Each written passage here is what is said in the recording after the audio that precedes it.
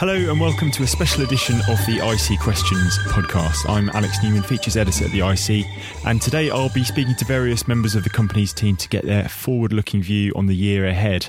So without further ado, I'm joined here by Julia Farshaw, who covers our, Vice stocks and aviation and gambling sectors. And it's on those latter two sectors that we'll be talking about today. So Julia, how could recent regulatory changes affect the bookies in 2019? I mean, it was a big factor for them so far in 2018 across the UK and Australia and the US. So if we maybe start off with domestic changes, the two big ones were the fact that fixed odds betting terminals, the minimum stake was cut from £100 to £2, and that's set to take effect in April next year. And in the most recent budget, they also increased the remote gaming duty that will apply to these companies from 15% to 21%. So for UK companies, those are the big ones to look out for next year. So far, the bookies are the hope is that gamblers will kind of shift to other modes of play, or perhaps play more often at those lower stakes to make up at least some of that shortfall on the lower stakes for the fixed odds betting terminals. But it's going to be a big hit. Probably. It will be a big hit. There's been a lot of talk of closure of retail shops. Those are already suffering to begin with. There's just not as much footfall as there used to be. And so having those lower stakes on these quite popular machines is just going to exacerbate that further. Okay. So looking beyond the UK, I mean, the US gambling market has obviously, that's been a huge story this year. What's next? In the US, the big news this year was that in May, the US Supreme Court overturned the Professional and Amateur Sports Protection Act, better known as PASPA. And it's just been a flood of interest of these UK-listed gambling companies of who can do the biggest deal in the US and who can get it first. And so far, GVC has kind of led the way with this partnership with MGM. Its chief executive, Kenny Alexander, called it the deal that everybody wanted. And he's betting that the US will become the world's biggest regulated market for gambling in the next 5 years. So that's those are some big forecasts to make. And others that have made some steps there, William Hill's announced a partnership with Eldorado Resorts, and it's an exclusive partnership, so in the sense that Eldorado can't partner with anyone else, but it still gives William Hill the opportunity to find other deals that it can do there.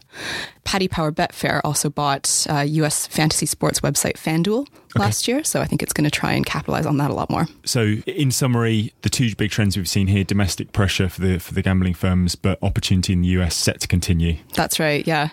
So turning to aviation, Julia, how do you expect the ongoing capacity crunch to affect the European airlines next year? I mean, in the most recent year, it's kind of begun to really show even further who's kind of the big winners and losers in this space. And probably the one that struggled the most recently is Flybe. It's put itself up for sale. Yeah. So next year, it'll be quite curious to see whether someone actually comes in and scoops it up, or whether it just kind of has to face life going it alone still. But it looks likely that a deal could come through. Virgin's been in discussions right now to potentially buy the whole thing. EasyJet has expressed interest in perhaps buying parts of it. It has quite a history of doing that with other struggling airlines or collapsed airlines, such as this year it spent a lot of time integrating the airport slots it bought from Air Berlin after it collapsed at the Berlin Tegel airport. Okay, and then the other big question, I suppose, for anyone watching the airlines in 2019 is what's going to happen with Brexit? Julia, you can give us the definitive answer on how that's going to affect the my fortune telling is really good on this one, but it's all the airline bosses seem quite nervous about this because the sector doesn't have a World Trade Organization guideline to fall back on if they fall out without a deal or anything, and it would also lose all of its benefits from the current Open Skies agreement. And the two that kind of look best prepared for this out of the listed companies are EasyJet and Wizz Air, kind of for the opposite reasons. EasyJet's a UK-based company that has got an air operator certificate now established in Austria so that its bosses say it's prepared for sort of any scenario. Right.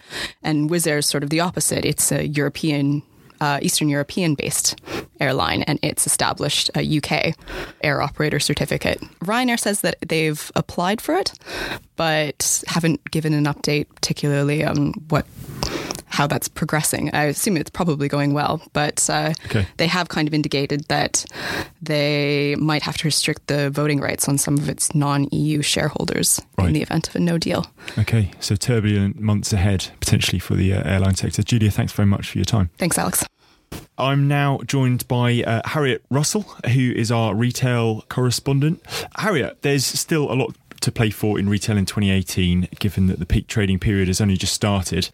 What are the early indications around how well the sector is faring in the lead up to Christmas? Yeah, it's a funny time of year for many people's sectors. Things are sort of winding down or going into close periods, and for retail, we're only really just getting started, and it will be a period that goes right through now till the end of January. And anyone who covers the sector or knows it will know that the end of January is particularly busy. That's when we get much more of a picture about how Christmas went. But regular listeners to the podcast will also know that Black Friday kicked off, and the early indication is a really mixed picture, to be honest. A lot of the trends were exactly as we were expecting, so record sales, but as per usual, these are mostly online, and footfall on the high street is down 5%. So in terms of those sort of long-term trends affecting the sector, they're still the same, and the damage that has been done to margins, or the pull-forward effect that we get now from Christmas into Black Friday, that still sort of remains to be seen. But from previous years, we can assume a certain amount. Yeah. Would you say we're looking ahead past January into 2019 and whatever the lessons are going to be from this Christmas trading period, is this, the slow continuation of these themes, or do you expect this, that the next year there are going to be abrupt changes in the sector to either arrest some of this margin, continual margin decline, or otherwise? In a way, 2018 saw quite a sort of coming to a head of these factors already, because we had several high-profile collapses, House of Fraser, Toys R Us, Maplin, all of those sorts of companies. And we also had a number of big CVAs from Mothercare, Carpetright. So a lot of those kind of lesser quality or companies that had really been struggling in the last couple of years, a lot of them did crack already this year. Will there be further pain in 2019? Undoubtedly is the answer. Who's at risk? I mean, far be it for me to sit here and just say sell this or sell that. But, the big department stores, that will be a question. Debenhams in particular has huge exposure to the high street. And of course, next year we get the introduction of IFRS 16 on the lease obligations. So we will have, or investors will have, much more of a clear picture on just what sort of financial exposure these companies have to those leases, which will ultimately, from that point, be treated like any other debt. Sure. And everything determining this ultimately is consumer appetite and consumer confidence. What are the big themes we already expect in 2019 on those fronts? It's very tied to the political situation. So as nonsensical as that might be, and I'll leave sort of personal debate on that to one side, but we have seen this year that, or really since 2016, that there has been a sort of irrefutable tie between consumer confidence and what's been going on in the political spectrum. And next year, of course, as we run into March, that will be a very interesting time to see which way it goes and how people respond. People respond very emotionally to political events via their spending. So whether we get any kind of read on the GfK Consumer Confidence Index on how that is affecting things will definitely be something to look out for. Sure thing. The internet, obviously the big other story connected to retail for, I suppose, more than a decade now. It's changed the sector beyond measure, but is there any further change afoot, or any change in online strategy or e-commerce strategy from any of the traditionally high street retailers? Yeah, I mean, it's an interesting question because, as you say, it's been such a long-term trend, and maybe 5 years ago we were talking about Debenhams, Marks and Spencer's having to get their online operations up to scratch. They've got to start developing better websites. They've got to start developing logistics operations or warehousing. That's kind of, we've seen that through now, and a lot of those companies do have or have invested in extensive distribution and technological sort of updates to bring their websites up to scratch. What it will be now is seeing whether that proportion of online growth can offset the damage that is being done via discounting on the high street, and to what extent they'll start slimming those high street estates down because they'll just be surplus to requirements. The costs will just outweigh any sort of profit that they're making from a physical location. So rather than it just being investment in online. I think we're going to see much more of a sort of augmentation or a reconfiguring of those businesses now to sort of prioritise the digital side much more. And of course, we have market leaders like Amazon continuing to set the agenda on that. So depending, for instance, if Amazon makes any more sort of big acquisitions like they did in grocery not too long ago, then that can obviously have a knock-on effect onto those sectors and, like it has done in grocery, spark a huge wave of M&A or consolidation. Grocery sometimes gets left out of this conversation, strangely, but obviously that is a sector which has undergone tremendous change this year as well. And I suppose next year the big thing that people will be looking for is confirmation that the Sainsbury's and Asda merger has gone through. Sure. So in summary, broadly bearish, I think, generally, but with a few potential winners out there. Yeah, I always, people always say to me that covering the retail sector must be so doom and gloom at the moment. And I like to say that it is a market going through massive structural change and it is a sector in flux, but that should give rise to opportunity. And perhaps you just have to let go of certain companies. And that's difficult. People like M&S are very much tied into our national heritage and our sort of national identity.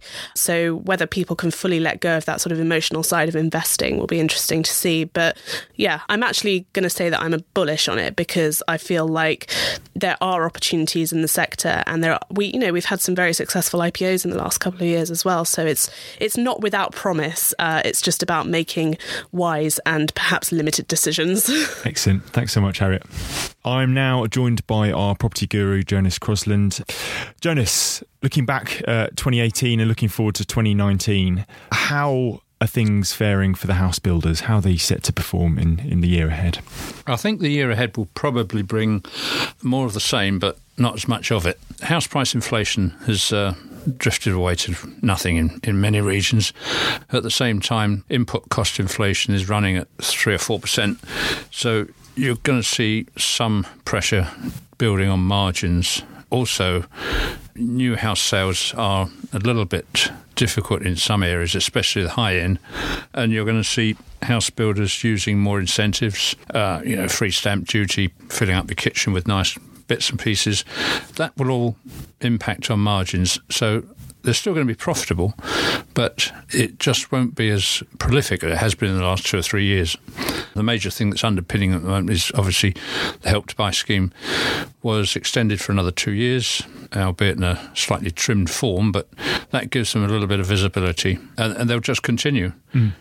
Perhaps the one area where they could go into is partnership deals. Some companies already do this.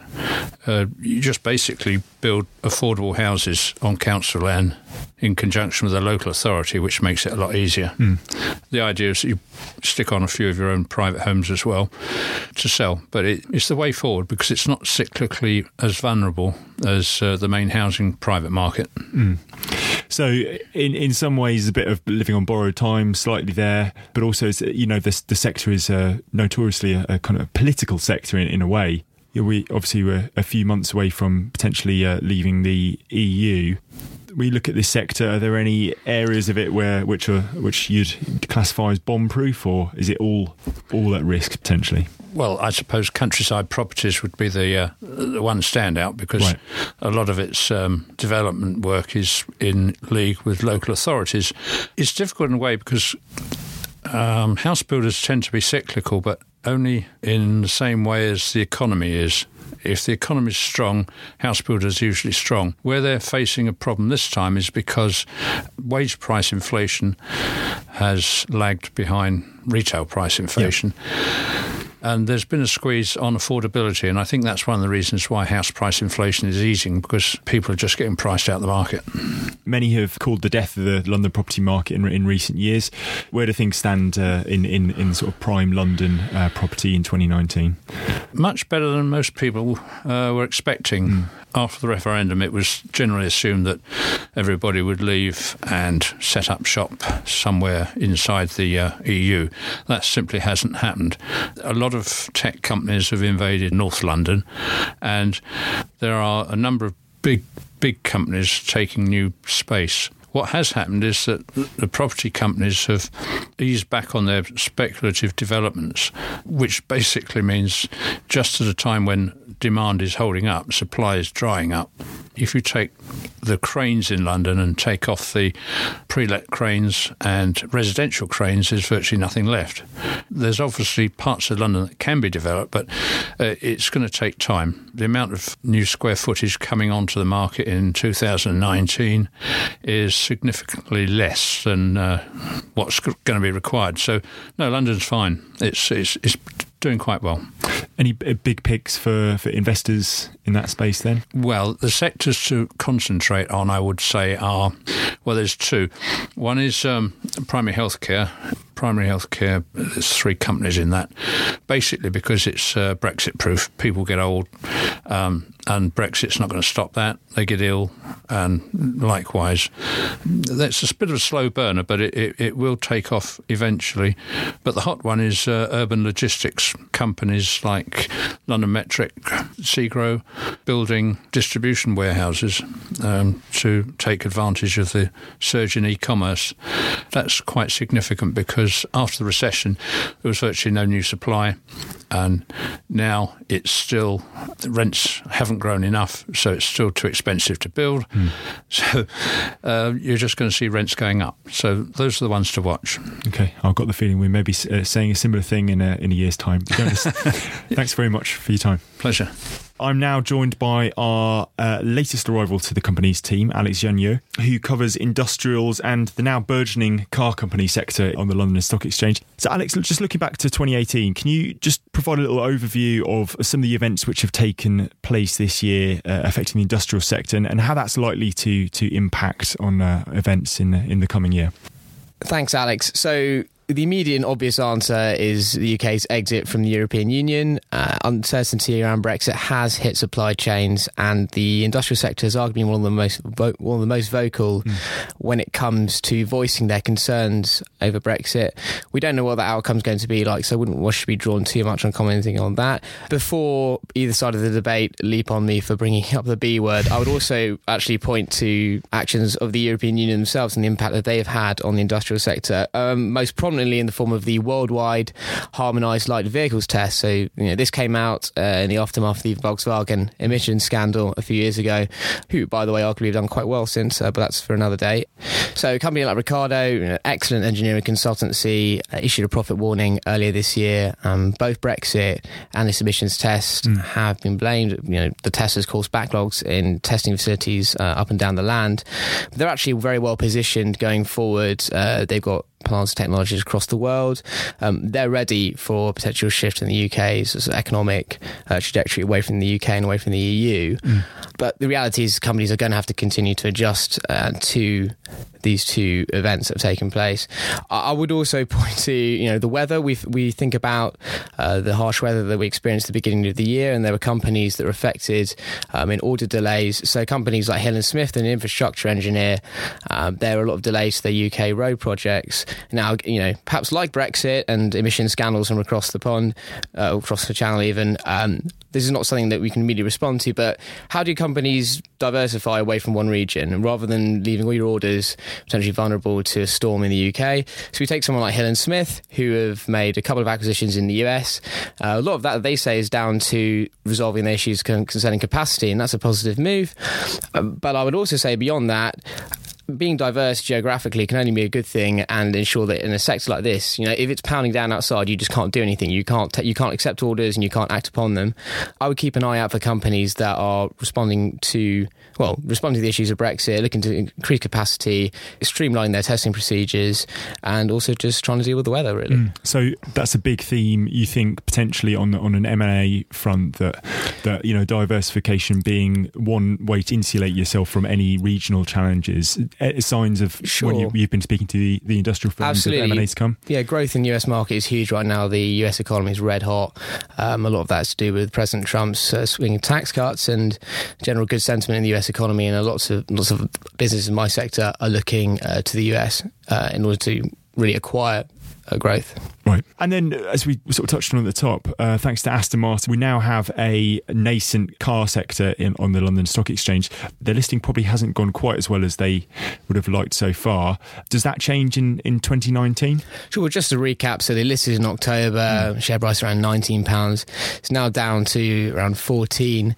Now, actually, they posted some pretty good numbers in their most recent, their first results, the Q3 results as a public company, but they still miss expectations. And the question really, is this a good business? And I think we're going to see a lesson in not allowing a great story distract from the investment case here. This is a company that has been bankrupt 7 times. Last year it posted its first profit in a decade. There are questions over its brand equity, and it has huge amounts of debt. So it's an exciting prospect. It's a sexy listing, but it's very hard to value. There's not much guidance either available for Aston Martin at the moment. Jury's out. The jury's out. Investors like George Soros, this French fund, Carmignac Gestion, have taken a short position. I think it's probably going to get a bit worse for Aston Martin before it gets any better, but still want to watch just because it's still a great story. Yeah. So that's the one which we're maybe a bit sceptical, a bit bearish about. On the other side, industrials is obviously it's very hard to talk about industrials in broad brush terms. So looking slightly more specifically about some of the companies which you think have a strong year ahead of them or are guiding for a strong year ahead. Could you pick out any dark horses for 2019? Yeah, there's a couple of companies really, and there's one. There's a safety equipment manufacturer called Halma, posted strong organic growth. They're focused on profitability in niche markets, really good return on capital employed, but at the moment it's quite an expensive stock. So we probably await a better entry point, but definitely one to watch out for. There's a company that I really like, and a couple of recent is Johnson Matthey. So they do sustainable technologies, and a lot of that's to do with cars. Now they are developing and are almost ready to produce a new battery technology. They take quite a strong view, and maybe contrarian's a bit too strong, but a strong view on the trajectory of the car industry when it comes to hybrids and electric vehicles, right? So you listen to most people talk saying electric vehicles are here, and they're Volvo and everyone, we're going to be producing them next week, and Uber fleets are just going to be autonomous battery powered things everywhere. I mean, certainly I think we can say from the UK perspective, we're not a country that's hugely serious when it comes to investing in the infrastructure required to support that. They take the view that hybrids are the way to go for now. But the point is, Johnson Matthey's, with this battery technology, they can cater to both. They can cater to hybrid cars and they can cater to EVs. So assume that they're right, and particularly when we look at hybrid cars, we look at the improving kind of switching mechanisms in them. They've always been there, the back of a prize, and it goes from being on the engine to suddenly on the battery. These are actually getting better and better all the time, and there's a lot to be invested in there. So Johnson Matthey will be hoping that this trend continues, that hybrids continue. But even if they don't, even if suddenly we find ourselves surrounded by electric vehicles, they'll be in a position to capitalise upon that. They're a company I'd really recommend looking out for. Excellent stuff. Alex, thanks so much for your time. Cheers, thank you. I'm now joined in the studio by Harriet Klarfeld, who covers a sprawling range of sectors for us. One of those includes payments, which has been a red hot sector for several years now, particularly when it comes to M&A. So Harriet, what do you see as some of the being some of the factors which are going to drive M&A in the payment sector in the year ahead? We've had some consolidation in the past few years, but what's on the tables for 2019? As you just said, payments has become this kind of hot sector, although it doesn't sound particularly exciting. And it's almost, I should say, I call it a sector because it has almost emerged as a mini sector in itself. And we have seen quite a bit of M&A activity over the past couple of years. And I think the same factors are going to drive that going forward. So first of all, obviously so many aspects of our lives are underpinned by technology now, and that extends to payments too. We're with the sort of rise of internet connectivity, with global e-commerce, the institutions that are facilitating our payments online are just vitally important. And we're seeing that in the fact that people are using cash far less often. Whether you're paying for something on your mobile device or on your laptop, it's all going digital. The other kind of factor driving this all is regulatory change. So at the beginning of this year, the European Second Payment Services Directive, which is shortened to PSD2, came into effect. So it's a bit of a mouthful. But that's essentially allowed customers to open up their payments data beyond their kind of traditional incumbent banks, meaning that, fintech companies and challenger banks, payments institutions that are sort of driven by technology, can have a piece of the payments pie, can sort of access our really useful, important data.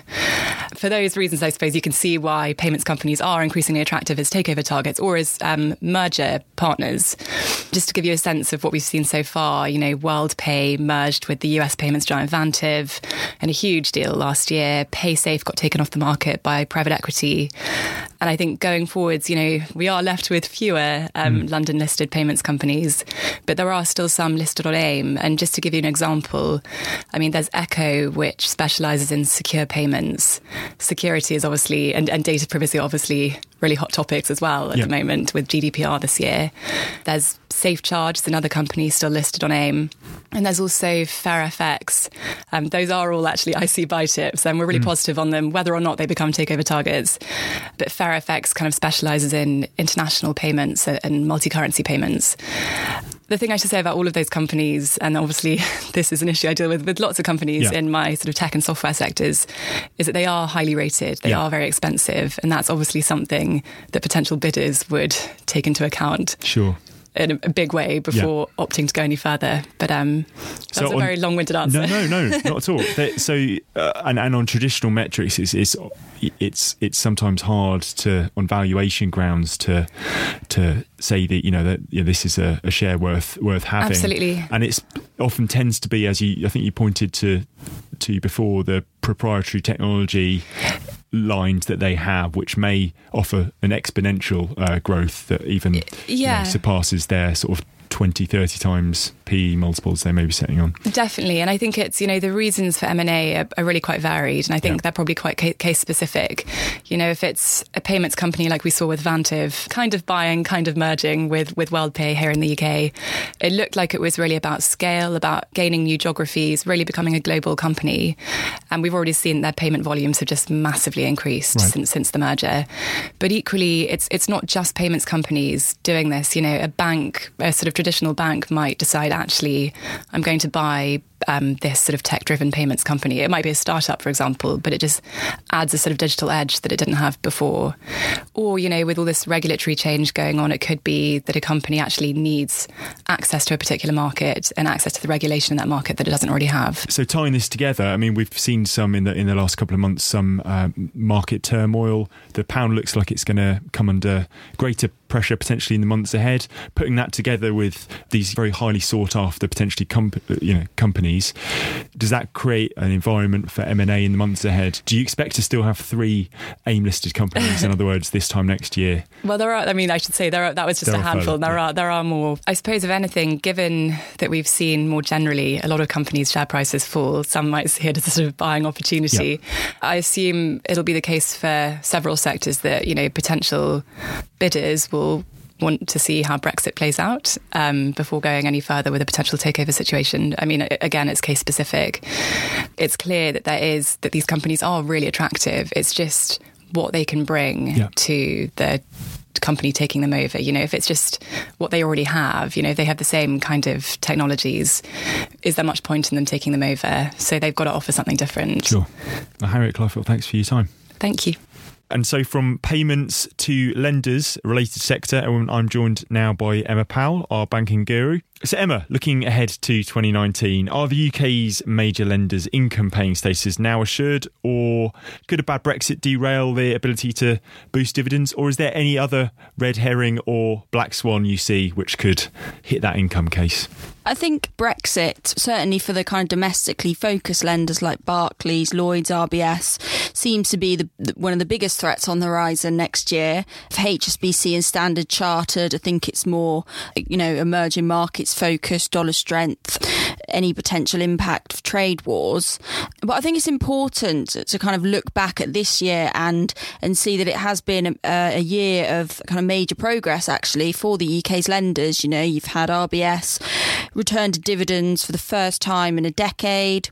Standard Chartered have recommenced paying dividends on, they've improved their kind of costs and their returns. Ultimately, with the lenders, it does come down to how well capitalised they are. And they are very well capitalised now. For instance, RBS, about 16.1% at the end of September, which is way ahead of its target. They've gotten rid of a lot of these kind of one-off charges. For Standard Chartered and HSBC, those would be kind of commodity related exposures that they've had, bad loans in that area. For Barclays, it's been, the FSFO said they're not going to press charges relating to its 2008 fundraising. RBS are settled with the DOJ. So that's really good for profitability and for returns and for their income paying status. But obviously next year, the concern, and it's one that actually RBS has acknowledged with this kind of Brexit buffer they set up during the third quarter, where they took this impairment charge against the threat of retail customers, but more really kind of SMEs defaulting on their loan repayments. That's the obvious threat, isn't it, really, which would hurt returns, which may then hit their capital levels and mean they have to hold more capital back. I mean, it's difficult to see, isn't it? It's the big unknown Brexit, which way that's going to go. The only thing I would say is, again, pointing back to how well capitalised they are, but also the fact is that the shares of all 5 big lenders are trading at 12-month lows or around 12-month lows at the moment. I'd argue that actually both the risks of Brexit and the risk of, further trade wars is being quite well accounted for in those valuations. So I don't think, we've actually got most of the major lenders on buys. HSBC is a buy tip, as is Lloyds. Those are the kind of favourites, I would say, within the sector. They're well capitalised. They're paying good dividends. I can't see. I think something dramatic would have to happen for those to be cut. Is that generally the consensus view? Has a lot of the analyst world turned very bullish on? I know you've had some activist investor sentiment, which is sometimes a sign of a turning market. Are you on board with a lot of analysts in your bullishness? I think so, yeah. I mean, analysts certainly are a lot more bullish, and it is, and a big part of it is because, where we are 10 years on from the financial crisis, a lot of and that's taken obviously a while for the big banks to get back on their feet. But even things like PPI is running off next year. There's a deadline for that. So, yeah, I mean, analysts are very bullish on the banking sector. Yeah. And what about the asset managers? Is there any hope for them, given the sort of fears of a prolonged equity market downturn? Yeah, I mean, this was kind of inevitable, wasn't it, in some ways, given prolonged quantitative easing. It's just been great for asset managers because there's been so much money flooding into kind of passive strategies, particularly. They've done very well, but also active managers. I mean, things like pensions and things like that have really helped them, because obviously if I'm a pension scheme manager, I've got to have someone manage my money. Yeah. It is turning now for asset managers that have quite big exposures to equities. Like we've had updates quite recently for Polar Capital and Lion Trust in particular, I'm thinking of, both kind of active asset managers, big exposures to equities, and they've both reported actually quite a marked fall in assets under management since the end of September, and that's literally just up until the end of October or beginning of November, like marked. And that really, they've said, is not actually people saying we're not going to put business with you. So it's not because of outflows, it's because of market movements. And, traditionally we look at net inflows or outflows as more important than kind of market fluctuations. But actually, really, it's not good either way, because obviously they earn their revenue based upon the value of the assets that they manage as a percentage of that. So either way, if there is a big fall in assets, that's not going to be great. And it definitely is going to be harder, I think, going forward for asset managers to make money. So a difficult year ahead potentially in 2019. Obviously, yes, depending on how equity markets do more broadly. Well, yes, exactly. Although I guess given what we've said about kind of the end of quantitative easing, turn away from growth, maybe into kind of value stocks, I think, it's going to be not a good year for that sector. Good stuff. Emma, thanks very much for your time, and thank you for listening, and to all our company's writers for taking us through the forward-looking views for their patches. If you want to listen to more Investors Chronicle podcasts, go to iTunes, Acast, or wherever you normally find your podcasts. Thank you.